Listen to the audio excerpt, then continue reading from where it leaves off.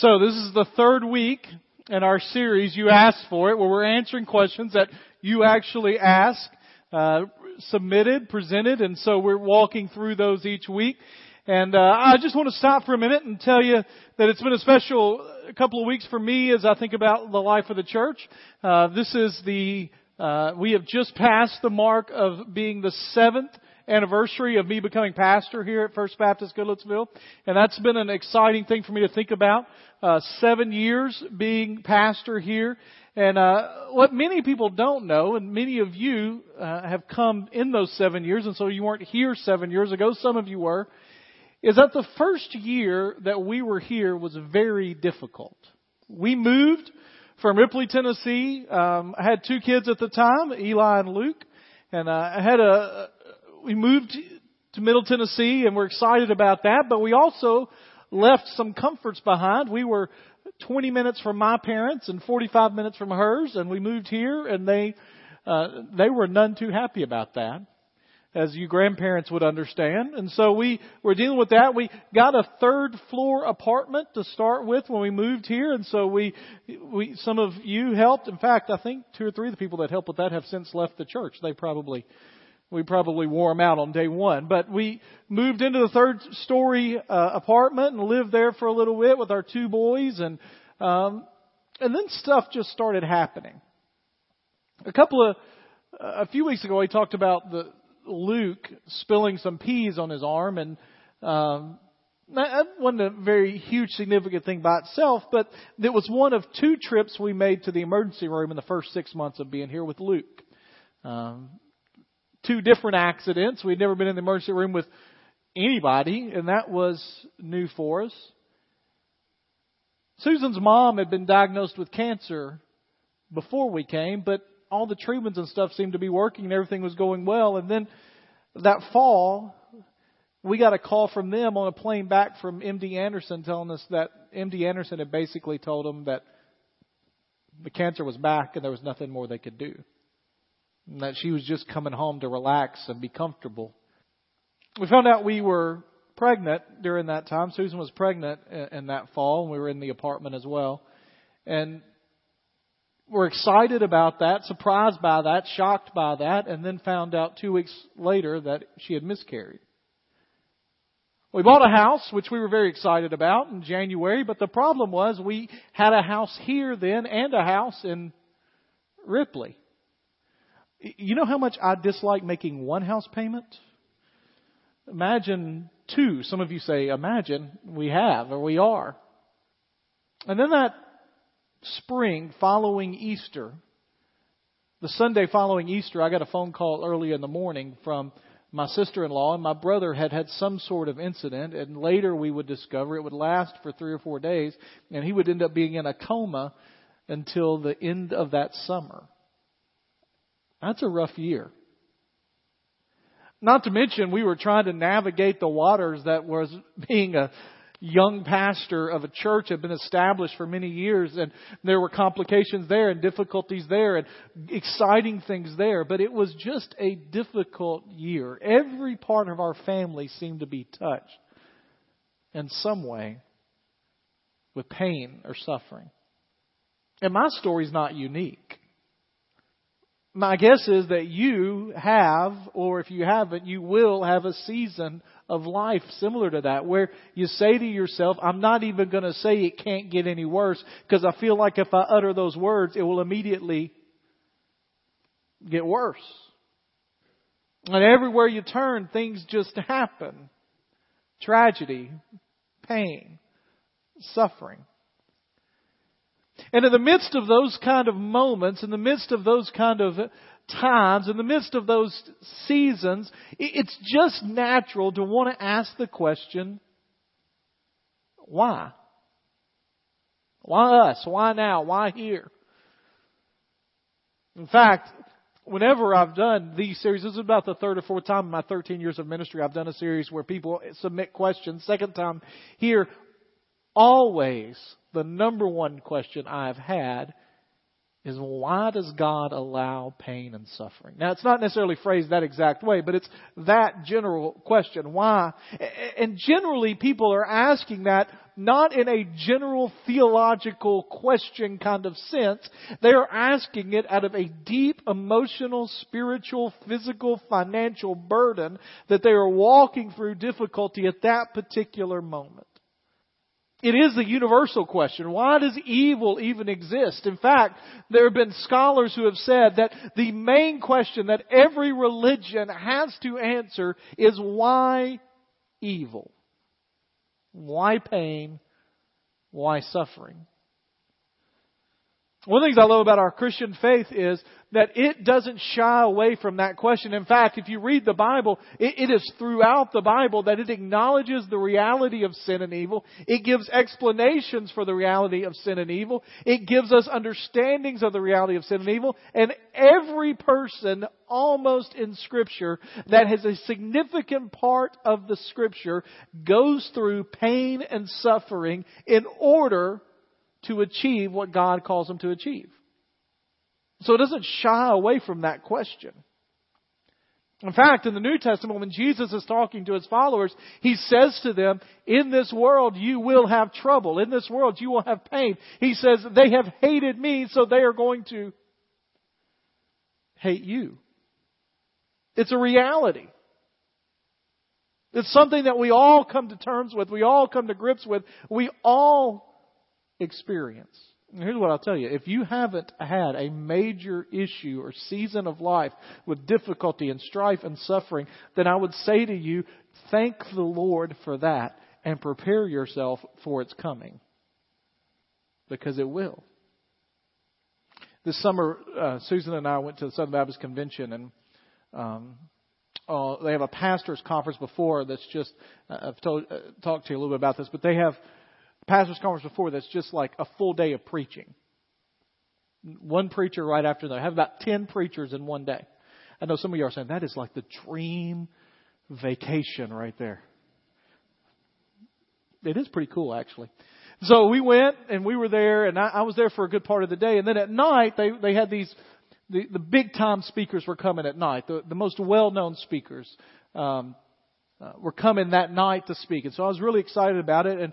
And the first person that was going to speak that night is a guy named Rick Warren. And some of you know Rick Warren. Some of you have different impressions of Rick Warren. Rick Warren is a guy that I think a whole lot of, not so much because of the church he's built or the preaching or any of that, but just because of the way he handles adversity in life. And that night he walked out, and we all knew, or I knew, most of the people in that room knew, that Rick Warren had had one of the worst years of his life.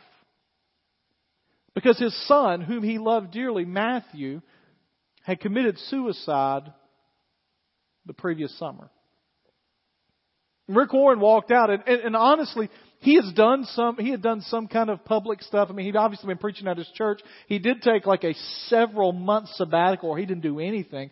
But he had come back and talked on some programs and all that. But this is one of the first kind of public forums he's been in. And he walked out on stage, and we all were waiting. We're listening. This guy that's walked through this difficulty, what's he going to say? How's he going to respond? And the first words out of his mouth were, if you want the blessing of God on your life, if you want God to use you in an unbelievable way, if you want the anointing of God on your family, then you must be willing to suffer. So here's the question I want to answer today. I don't want to answer the question that people ask. Now, we could spend 30 or 45 minutes giving you the explanations for the reality of sin in our life. We could talk about the fact that the pain and suffering we experience is all directly related back to Adam and Eve, and that when the first sin entered into the world, it broke the world as we know it, and that the world will never be the same until Christ comes again and sets everything right, and that we underestimate the effects of sin on the world in which we live. Our own sin, our other people's sin, and how it is continually breaking down the world in which we are a part of. We could talk about that, or we could talk about the enemy that we have, that is the enemy of God, who is constantly working in our lives and in the the lives of others to lead us away from God or distract us from God's purpose or to bring things into our lives that will derail us from following God as He wishes to. Or we could talk about the terrible decisions that we all make that lead to those suffering and illness and issues. And people that come to me sometimes and I have no idea how I was bankrupt. Well, if you wouldn't have spent money on this, this, and this and gotten into debt here, and here, it might have been different. Or I don't understand why I had a heart attack. Well, have you watched what you've eaten for the last 30 years? I mean, there are issues that sometimes we make bad decisions and then we ask at the end of the bad decision, why did I get in a consequence of a bad decision that I made? And so there is that issue that sometimes comes with the things that we do. Or we could even talk about the fact that other people making bad decisions sometimes impact us. And so as they make bad decisions, it impacts how we live and it causes suffering for us. And that's part of the sinful, fallen world in which we live. Or we could even talk about the fact that God not only sometimes allows suffering and pain in our lives, that God does, according to Scripture, sometimes send suffering and pain in our lives because of a distinct purpose that He might have. We could talk about all of that. But most people that I know that ask the question, why, an explanation doesn't really help. If somebody you loved deeply dropped dead tomorrow, and you knew exactly everything that went on for that to happen, it doesn't make the pain any less. Most of us say we want an explanation, but we don't really need an explanation. And so the question that I want to answer today is not why. The question I want to answer today is for what purpose? And how do we get through it? Because for most of us, what we're really wanting when we say why is how am I going to make it? How am I going to survive? How am I going to make it through this? How am I going to get through this? How is life going to continue? I can't imagine my life without. I can't imagine my life going forward. I can't imagine. What we really want is not an explanation of a detailed understanding of all of the factors that went into getting us to the place that we are. We want to know, how can I make it through what I've got? If you've got your Bibles, turn to 2 Corinthians chapter 1.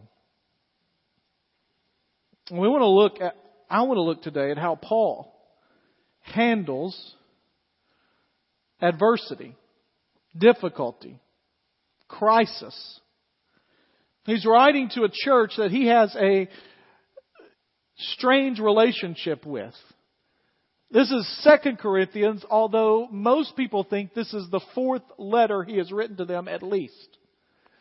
Because in 1 Corinthians he talks about a previous letter. So 1 Corinthians is really 2 Corinthians. And in 2 Corinthians he talks about a letter between 1 Corinthians and 2 Corinthians. So 2 Corinthians is not even 3 Corinthians, it's really 4 Corinthians. But in the Bible we only have 2, so we call it, are you here or have I lost you? 2 Corinthians, all right? In 2 Corinthians chapter 1, starting in verse 3, this is Paul's introductory stuff. He's just kind of getting into it. He's just helping them with it. And he starts out by saying, "Praise be to the God and Father of our Lord Jesus Christ, the Father of compassion and the God of all comfort." It seems like every week we talk about this word all. Remember, all means all. He's the Father of compassion and the God of all comfort, who comforts us in all our troubles. Let's stop for just a second right there.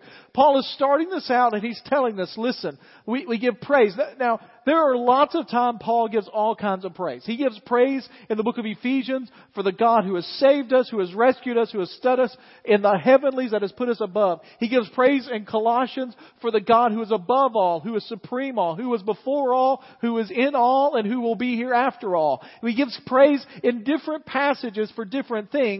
Here, he gives praise for God's comfort. Now, we're going to answer the question partially of for what reason and how do we get through it right off the bat in this passage. And then I want you to stick with me. We're going to walk through it some more and I'm going to give you some practical stuff. But Paul says, I want to give praise and honor and glory to God the Father of our Lord Jesus Christ, who comforts us in all our troubles. And then he gives us a so that. So that we can comfort those in any trouble with the comfort we ourselves receive from God. The first thing that he tells us right off the bat is part of the reason that you and I go through suffering, part of the reason that God allows difficulties, trials, crisis, health issues, financial issues, that those are allowed in our lives, is so that we can use that to comfort someone else who's going through similar things. You see, it's real easy when we're going through difficult stuff to turn inward. It's real easy when we're going through difficult times to turn in on ourselves and to say, man, why is this happening to me? What is going on? Why is it happening to my family? I can't believe this is me. I never thought that it would happen to me. And it's easy to then begin to get down on ourselves. Nobody else understands what I'm going through. Nobody cares about what's happening to me. And all of a sudden we begin to isolate ourselves from others. And as we do, we draw inwardly more and more and more on ourselves. Paul says that we receive comfort to give comfort. And another way to say that is we are allowed to go through suffering so that when God comforts us, we can then share that comfort with others that are going through suffering. This comfort that comes from God. Paul then continues. For just as the sufferings we share abundantly of Christ, so also our comfort abounds through Christ. What he basically says here is, as we share in suffering with Christ. Now, let's remember, God is not exempt from suffering. Right? Some of you are like, I don't know how to answer that question. How do we know God's not exempt from suffering? Because Jesus suffered, right? Did Jesus suffer? Yes. Severely. Majorly. And part of what Paul constantly says is, as we suffer, we are sharing in the sufferings of Christ. And he says this, that as we share abundantly in the sufferings of Christ, that comfort from Christ abounds to us. He's basically saying, if you've never suffered with Christ, you don't know the comfort of Christ. Or, another way to put this, and possibly the most un-American statement you can make, the more you suffer, the better you are. You don't hear that on TV preaching. Right? You hear, our culture even says this, pull yourself up by your bootstraps. As you do good, you'll be repaid good. That's karma. That's not Bible. Scripture says sometimes the people that do the best, that act like the God intends for us to act, that do what God intends for us to do, what we discover is we find ourselves in more and more places of suffering. And it is in those moments that we are made more and more aware of Christ. In fact, Joni Eareckson Tada, who is a lady, a speaker, somebody that writes about her walk with Christ, tells or says about this, that when we're comfortable, we can slide through knowing about Christ or even talking with people about Him. But when we go through suffering is the moment we have to know Christ. And then we see this outward understanding of suffering again in verse 6. If we are distressed, it's for your comfort and your salvation. Paul's almost saying there, listen, if I'm in jail, that means that's one less cell they have to put you in. If we're distressed, that's so you can preach more openly the gospel. I'm doing this so that you can be free, and it's for your salvation. If we are comforted, it's for your comfort, so that you'll know, hey, Paul's still doing okay, which produces in you patient endurance of the same sufferings we suffer. He's saying, listen, I want you to understand my example. I'm here in the midst of suffering, and the reason that I'm going through it is so that when you go through it, you can be comforted. That's quite different than most of us who go inwardly on ourselves. A lot of us, when suffering hits, when difficulty hits, when problems hit, we immediately kind of put this bubble around us, and nobody else can share this with me, and we want to weep, have our pity party for ourselves. Verse 7. And our hope for you is firm, because we know that as you share in our sufferings, you'll share in our comfort. Part of the problem for those of us that are American believers when it comes to suffering and difficulty and illness and all of that is we have a distorted perception of what that means for our Christian walk. We think that somehow suffering, pain, illness is a punishment, when Scripture makes it very clear that sometimes it's the prescription to draw us more to be like Christ. As a staff, we just finished reading a book that's been impactful on me. It's called The Insanity of God. It's by a guy named Nick Ripken, which, as far as we can tell, that's not his real name. It's a guy that was a missionary for many years in places like Somalia where being a Christian is not just looked down upon or frowned upon or made fun of in the media. Being a Christian is an offense that could get you killed. And he tells all these crazy stories. He talks about being with some leaders from the churches around this community. In fact, he says they were the only known kind of believers in this area. And he goes in and he has the Lord's Supper with them. He shares it. And he says, I remember thinking this was a special occasion. It was different people from different areas. And it was just a small group and they had the Lord's Supper. And then he tells in the book that just days later, everyone in that room was killed except him. Possibly because they found out about that. And he travels to Eastern Europe and you hear these stories of the persecution that happened during the Soviet Union. And he travels to different areas of Asia. And the one that really got me was he went to China and he was talking with this huge group of Chinese pastors and they were talking about the American system of how you become a pastor. And he's like, well, you go up in church and you tell your church, I'm going to be a pastor or a minister. And then you go to school, you go to college, and then some people get to go to seminary. And that's it. And one of the Chinese pastors said to him, that's really great. We wish we could do something like that. He said, for us, prison is our seminary. And he said, what do you mean prison is? He goes, we don't trust pastors that haven't been to prison yet. He kind of thought about that for a minute. So he started asking, how many of you been? Oh, yeah, 3-year term. I was there 4. 3 years. And there's this whole part of the book, and I don't want to ruin the whole book because some of you want to read it, but the reality is most of you won't. It's really good. There's this whole part in the book where these 2 guys come up and confess before all these pastors that while they were in prison, they weren't as bold as they needed to be for Jesus, and they were asking forgiveness from the rest of their pastors and would be okay if it disqualified them from pastoring churches. Prison is our seminary. You see, in America, we think that suffering means we somehow angered God. In the rest of the world, they see it as God's blessing.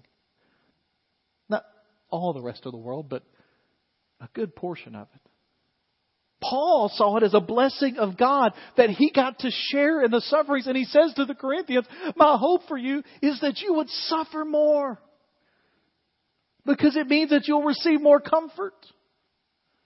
And you understand Christ better. Verse 8, Paul says, and just in case you're wondering, we don't want you to be uninformed, brothers and sisters, about the troubles we experienced in the province of Asia.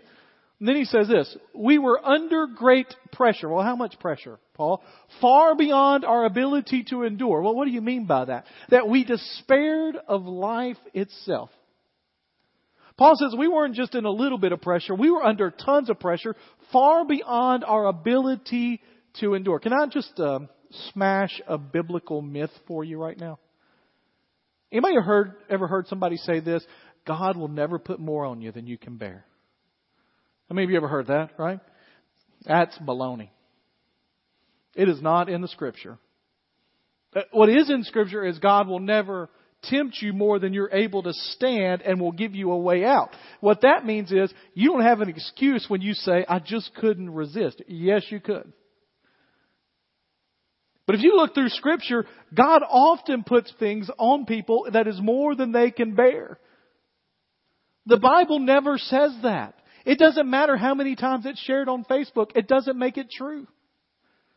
The Bible says that sometimes God will put more on us than we can bear. And in those moments, the reason He does that is so that we will turn to Him and that we will realize our only hope is in Him. Listen, some of you have been in a place where you have said, if this is not more than I can bear, I don't want to see. Sometimes God does that. Paul says, it's beyond our ability to endure. We despaired of being alive. Then he says this. Indeed, we felt we had received the sentence of death. And then here's the key to the whole thing. But this happened. What happened? Being despaired for life, feeling like we had the sentence of death, feeling like we didn't have any reason to live at the moment. This happened that we might not rely on ourselves, but on God. You want the simple answer how you get through? You want the simple answer how you make it through? The simple answer is you rely not on yourself, but on God. Now, we're going to talk about some practical ways to do that in a minute, but that's the answer.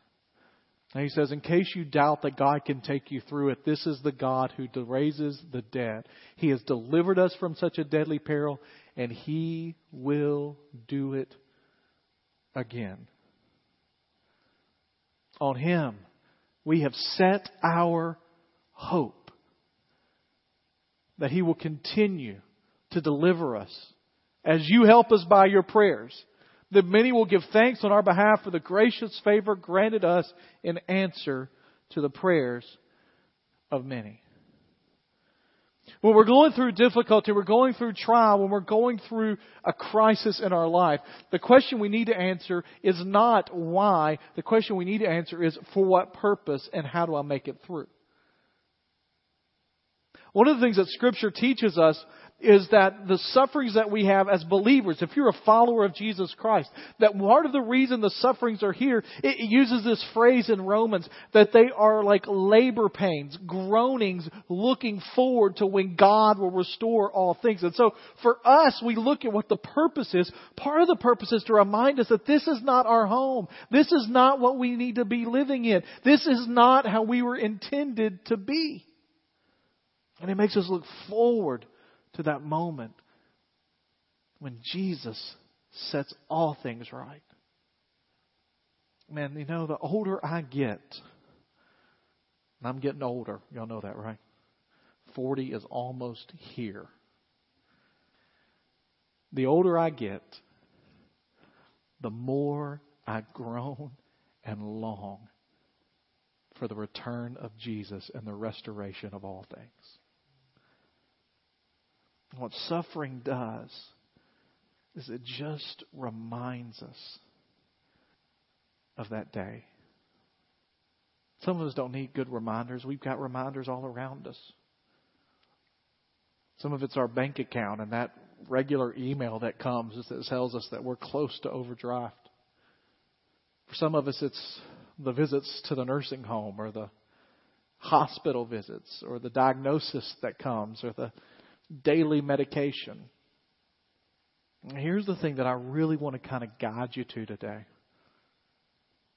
Is that when we encounter those kind of moments, when we encounter those kind of issues, when we encounter that kind of suffering, we need to start asking the question, how do I use this for the glory of God? This week, as I was preparing, I read an interesting short little thing. I found it online.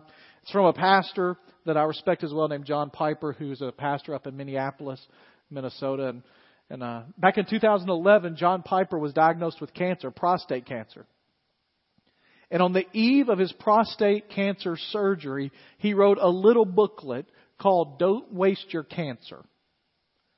He had written a devotional a few years before called Don't Waste Your Life, and it was about living for the glory and the passion and the supremacy of God in all things. But on the eve of his prostate cancer surgery, he wrote a booklet called Don't Waste Your Cancer, only about 15 or 16 pages long. But then he gives ways that you waste your cancer, and it is so fascinating to look at this man on the edge of what could be a life life-altering, a life-determining surgery. And He says that I'm not going to allow myself to waste the opportunity that God has given me in this illness.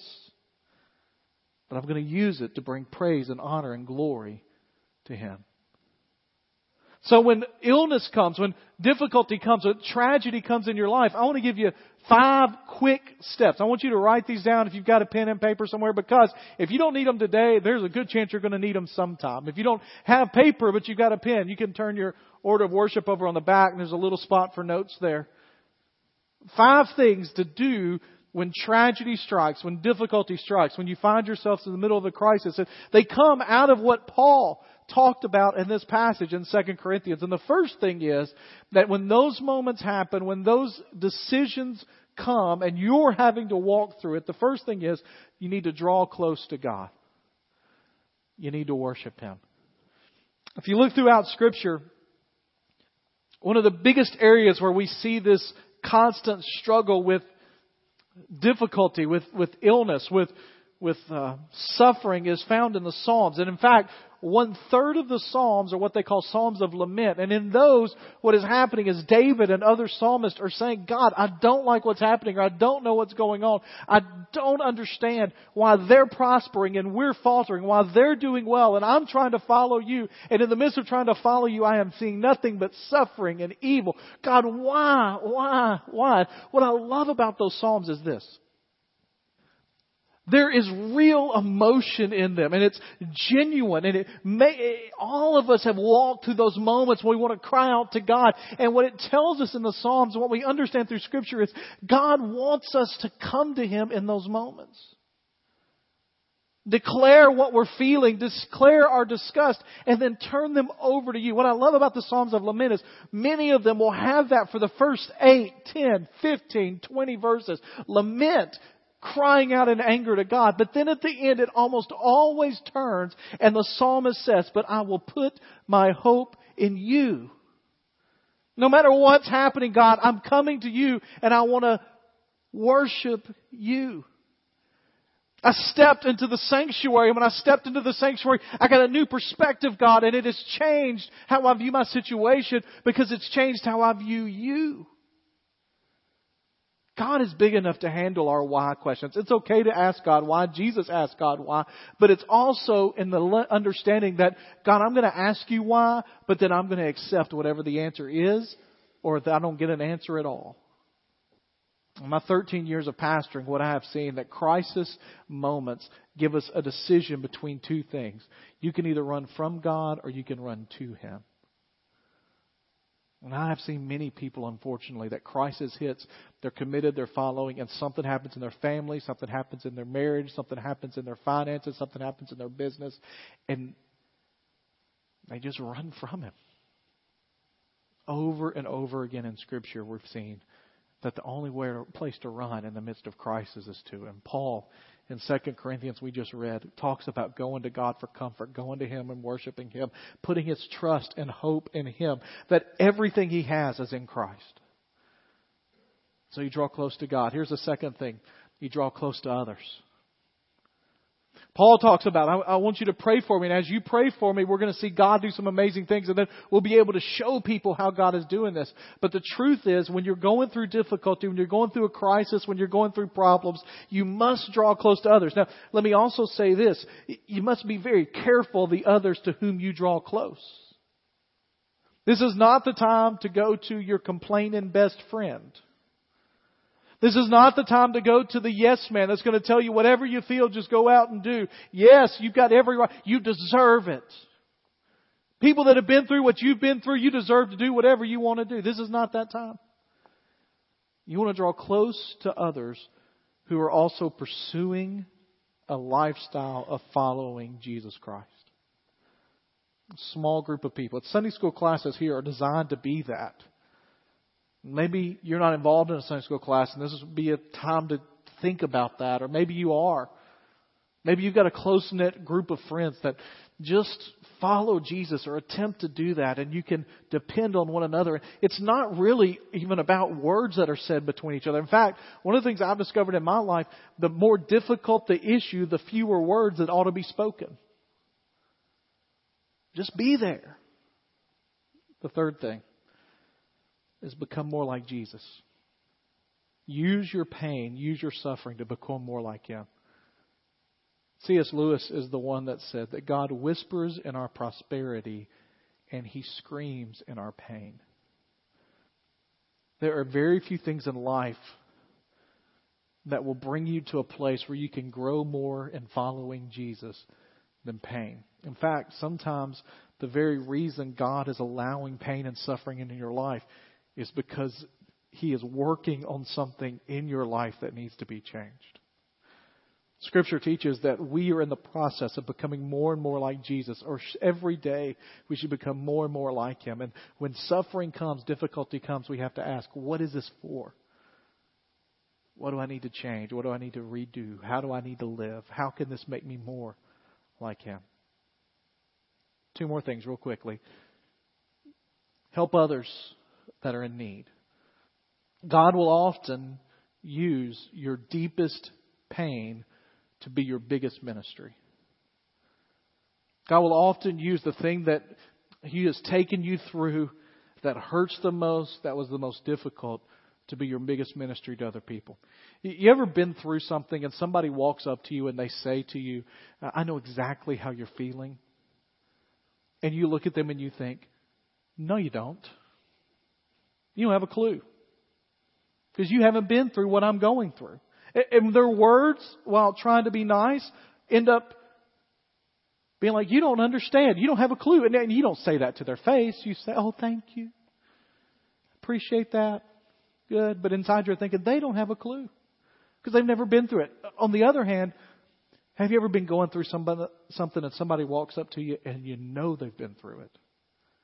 And they say to you, I know exactly how you're feeling. And all of a sudden you go, you do. There's a difference, right? If you've been around here very long, you know that I share quite often that Susan and I went through difficulty having children, and doctors told us we couldn't have any. And Susan and I were very private about that early on, because that's kind of a private thing. You don't talk about that a lot. You don't bring that up in normal conversation. But God really convicted us after, even before we had Eli, that God was going to use this in our lives to help others. And it's amazing the number of people that God has brought into our pathway that have struggled with a similar issue, and very few people know about it. Now, the truth is, we could keep that private and hidden and not really talk about it, but we believe that God has said this is something for you to share and to talk about and to help people with. And so when a couple comes to us and says that we're dealing with issues of infertility, we are a couple that can say, we understand where you are. Now, when they first see us with 4 kids, they don't think we understand. But when we explain the story, like, we understand. We do. We've been there. And so we used the pain to help others. And here's the last one, is to share your hope. People will rarely listen to you more in your discussion of Jesus than when they see you handle pain well. I was talking with a church member this week. He's gone through a terrible time, difficult family situation, just struggling with it every day. And they were talking to me, and they said to me the same thing that countless other church members have said to me over the last 13 years. And that is, I don't have any clue how anybody does this without Jesus.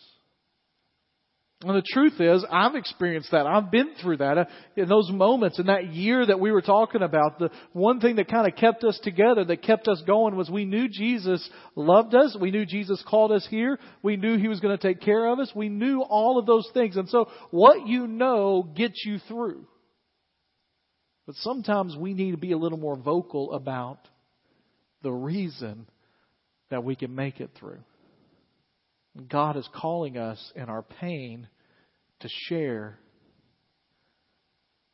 who He is. Here's my question to you as we kind of close out today. Maybe you don't. Maybe you've got the perfect life. No issues, no problems, no difficulties. Never had anything really bad happen to you. Maybe that's you. God bless you if it is. But if not, can I ask you what it would mean in your life not to waste whatever difficulty you're going through right now? John Piper wrote a book called Don't Waste Your Cancer. And for you, maybe cancer is the issue and you don't want to waste it. Or perhaps for you, it's a different thing. Don't waste being a part of the sandwich generation, taking care of parents and kids. Don't waste your illness. Don't waste your financial difficulty. Don't waste an emotional relationship that's an issue. Don't waste someone walking out on you. Don't waste job changes. Don't waste career problems. What is God intending to do in and through you and through the issues that you have in your own life? Let's pray together.